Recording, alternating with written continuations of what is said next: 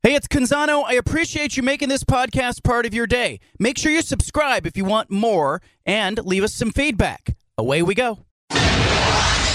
Initialize sequence. Welcome to The Baldcast, a production of John Canzano's Bald-Faced Truth. ACC stands to get about $72 million in additional revenue from ESPN if it expands by 3 schools. Its deal requires $24 million from ESPN for every new member. Stanford and Cal, SMU, all pursuing the ACC, and it looks like there's some pushback in the ACC footprint that is really interesting. I don't know how this is going to end. I'm not going to pretend to guess whether they can swing one vote or not, but they've got about $72 million in additional revenue from Stanford, Cal, and SMU if they add those 3 schools. Now, there's some travel expenses here. I don't know how you're going to offset the travel expenses. I don't know how much additional revenue will be available. But let's just say you got $50 million to sprinkle over the ACC members who are unhappy. Yeah, particularly some of the schools that are saying, hey, we're not voting for this because, you know, we it's not giving us more money. What can the ACC do there to try to swing one vote? Well, we'll find out.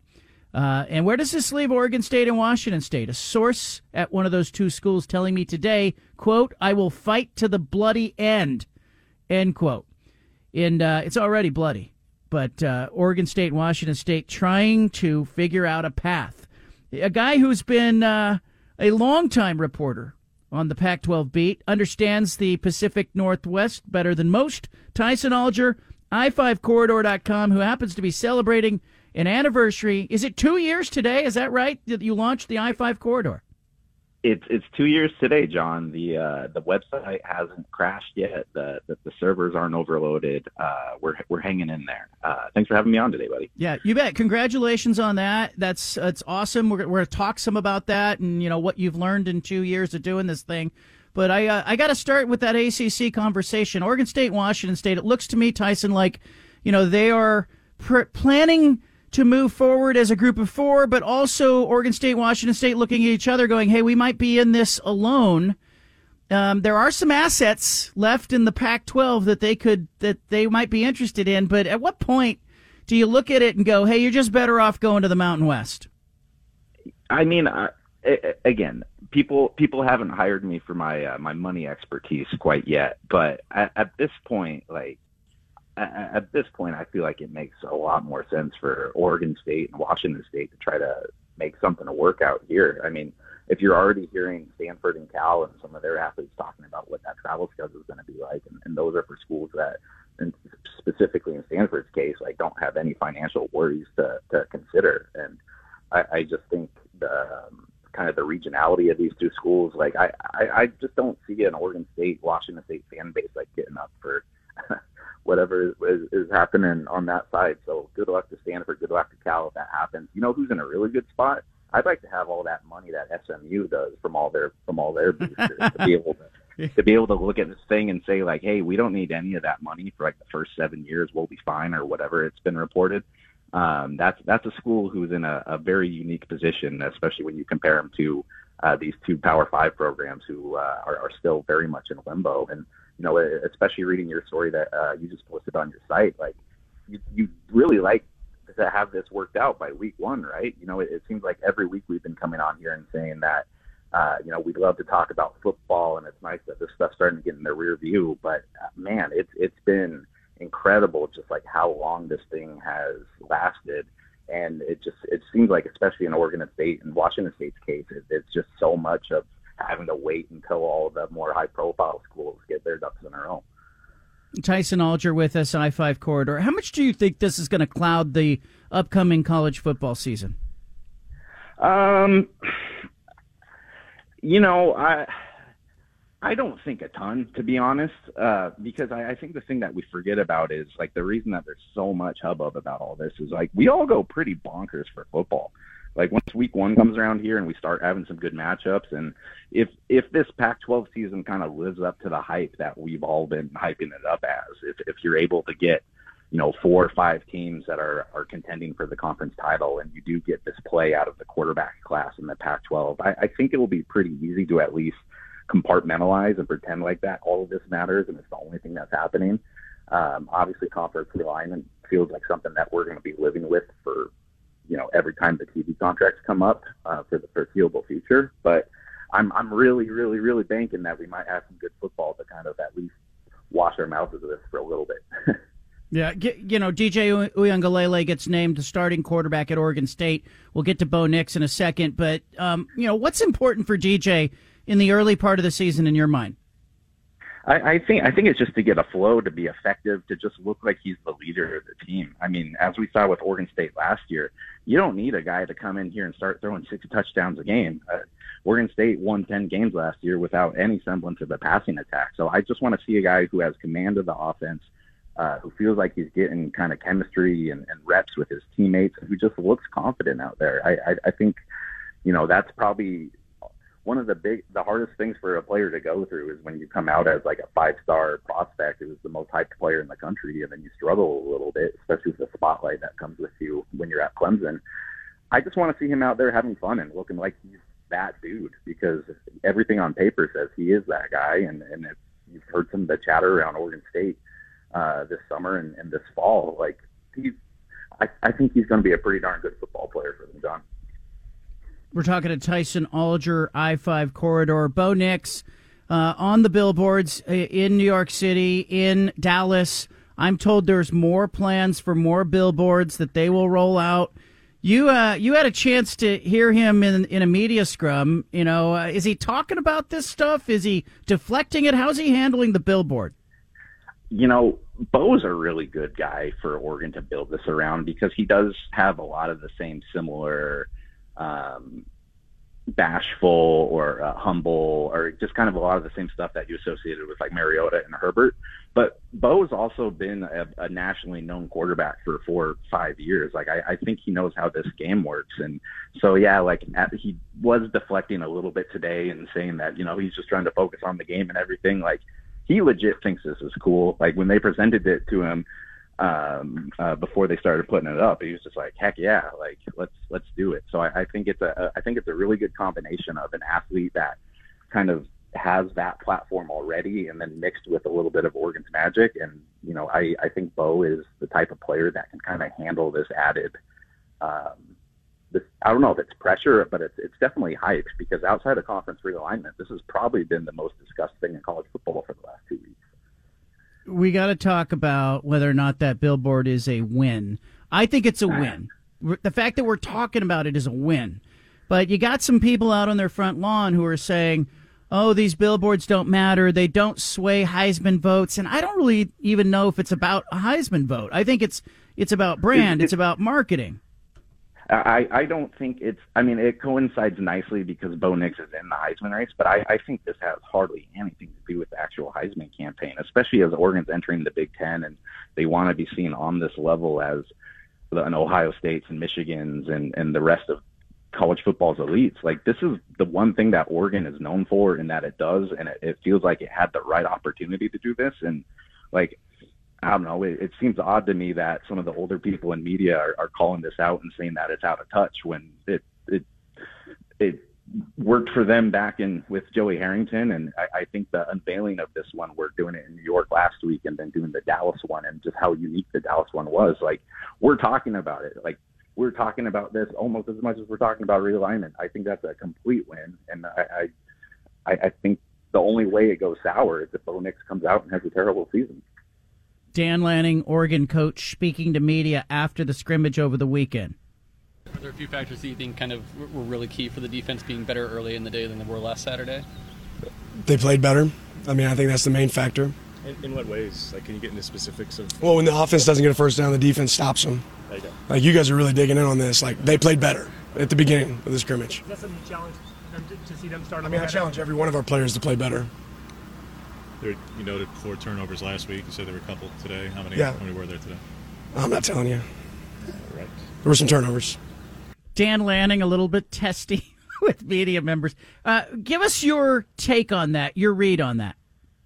Yeah, like, I don't know. It's hard coming on here and being the media member being like, I don't like some of the ways that he answers questions, because if there's any people who are going to get zero sympathy from anybody. It's us people in the media. So I think Lanning has his approach in the way that he goes about things, and I understand it to an extent.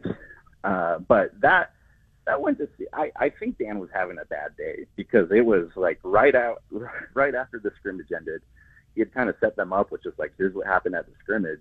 And if he thinks asking how did the defense play better is really digging in on a question, I really hope they don't lose many games this year, because it's going to get a lot harder than that.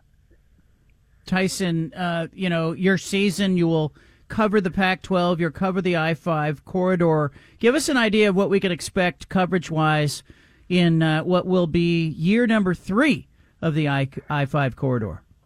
Yeah, the thing that I was really proud about with year 2 is anybody that's been subscribed, they know that kind of my bread and butter is the Ducks, and it's about 60%, 70% Ducks up on the corridor. But within this last year, we've been able to expand and include Linfield coverage, Portland State coverage, Preps coverage.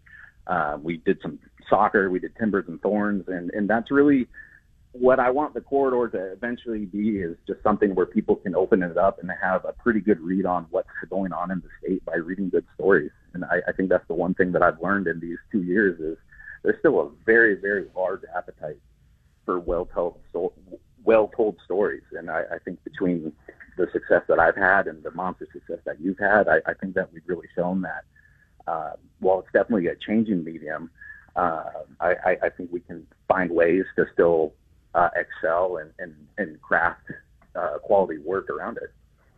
Yeah, and I think to me it's fun to know, like, I don't know how much you're enjoying your comment section, but I know when I was at the paper I avoided it, and then they did away with it because it was a cesspool. And now I find the comment section on my own site and your site, like the comments, to be, it's a good discussion, and it's what a comment section should be.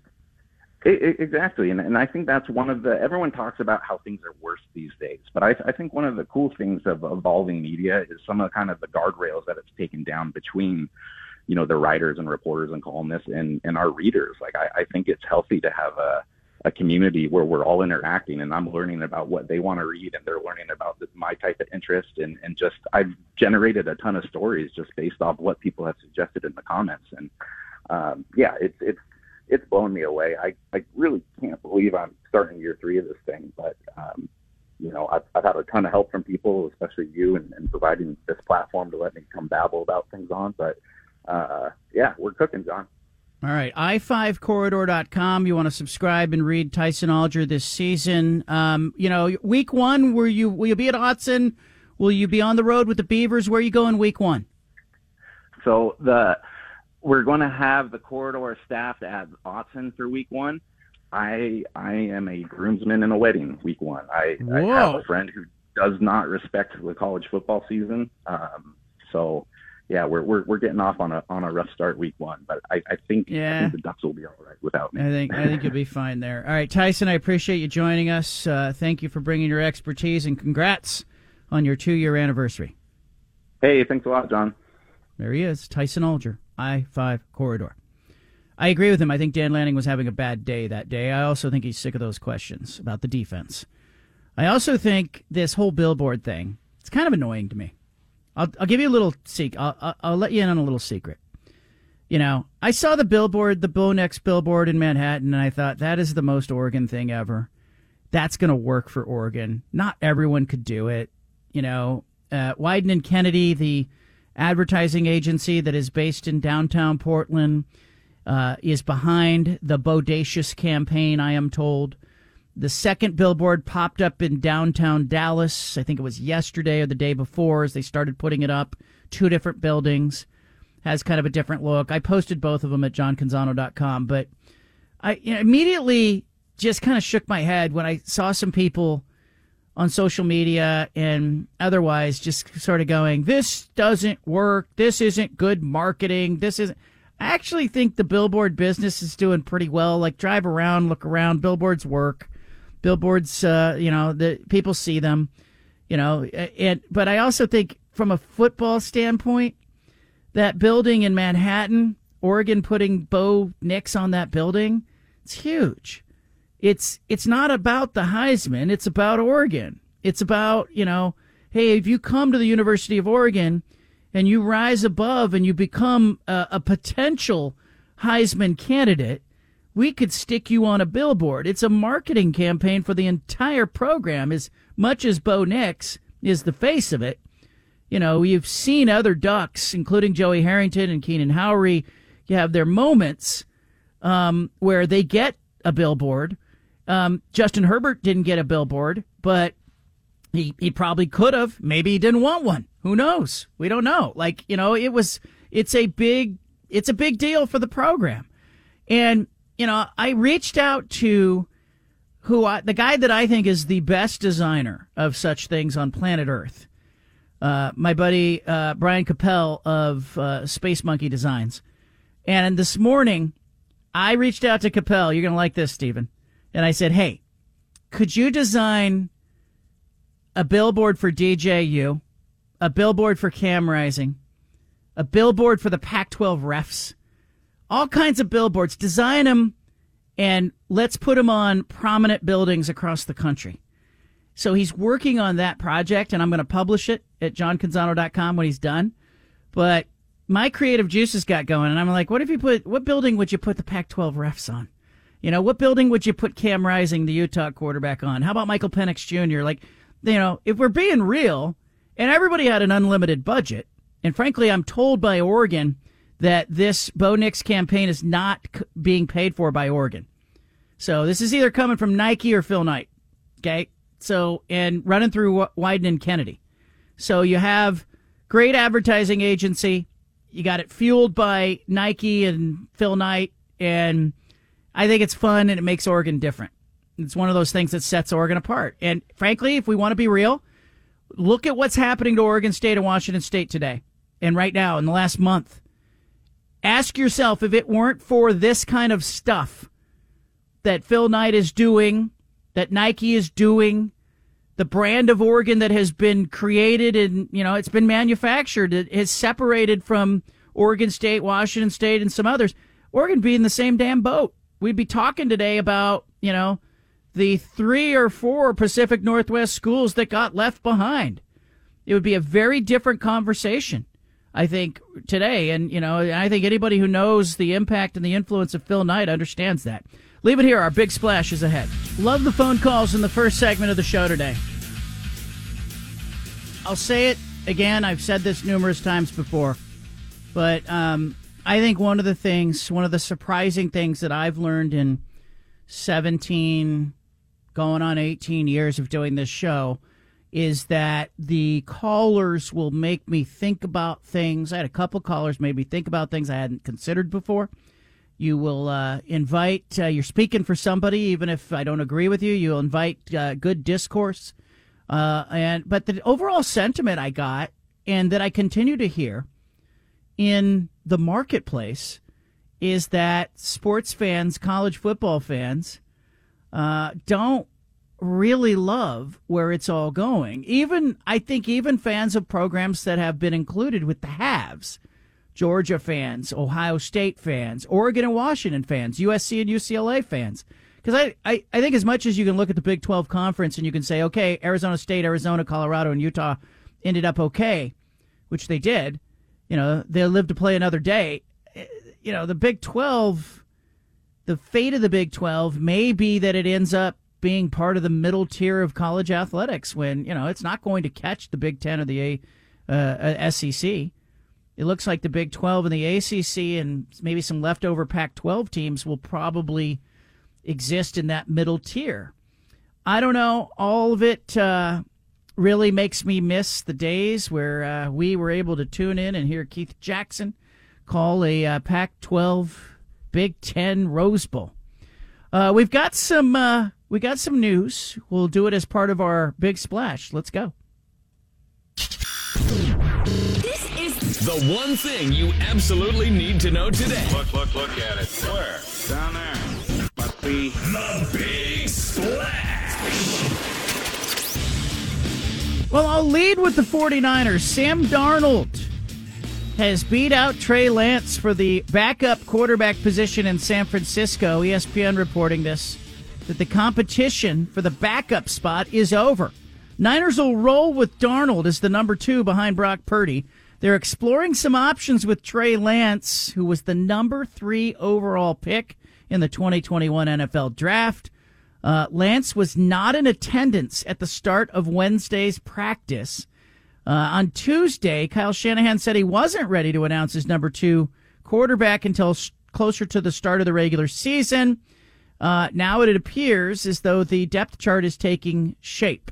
It'll be Brock Purdy. It'll be Sam Darnold. What do they do with Trey Lance? Steven, is there a market for Trey Lance? I don't think there is. I feel like there's going to be a little market, but it's not going to be, obviously not going to be a first-round pick, not going to be a top 5 pick. It's going to be a team that isn't necessarily sold on their quarterback, and they're like, we can give you like a 4th-round pick, 5th-round pick, and just take a shot on this guy. But no, I don't think there's a huge market, so I think that's going to be a problem. Is like we don't know what Trey Lance can do.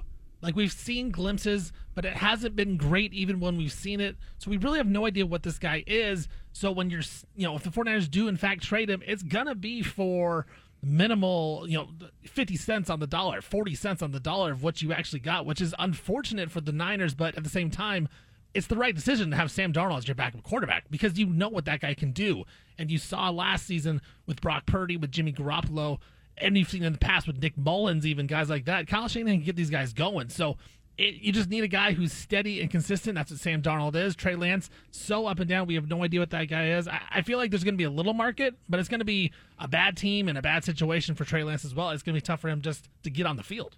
It's one of these things that I see good franchises, good entities that win. What I mean is successful, not just good, but successful entities make mistakes. So do franchises that struggle. Everybody makes mistakes. These GMs, even at the top of the NFL, will misfire. The difference is the GMs and the teams that are at the top of the NFL year in and year out, when they misfire, they very quickly course correct. I'll be really interested to see if the 49ers linger in this Trey Lance misfire and let it kind of hang around because it was a draft pick. Yeah, and John Lynch and Kyle Shanahan badly wanted Trey Lance in the 2021 draft. They went up and got him. Meanwhile, they're starting the guy who was the last pick in the draft, Brock Purdy. So I'll be curious to see how they handle this mistake. And, it's a great example is, we've watched franchises like the Patriots with Bill Belichick. They just don't let stuff linger. They don't let it. You make mistakes. They don't let it linger. They just course correct. Do you think it causes any type of tension in the locker room knowing that he's still on the team and he was the 3rd pick in the draft and they haven't done anything with him? It creates a distraction. It's a media distraction. It's a fan distraction. It's a distraction in the room. It's Lance. You ideally don't want your number 3 pick to be your number 3 quarterback. Like, they took him 3rd overall in the draft. So I think it'll be interesting to see if they can get over the ego and the mistake of misfiring on the pick and course correct. If they can't, I think it will be a distraction because Kyle Shanahan will get asked about it throughout the season. I want you to leave it here. 4 o'clock hour is coming up. Anna will We interrupt this broadcast with a special announcement from the Bald Face. Hey, sorry to interrupt the podcast, but if you want to listen to more of the Bald Face Truth Radio Show, including more of this segment that you're listening to, make sure you subscribe on SoundCloud and iTunes to the Bald Face Truth Radio Show. Thanks for listening.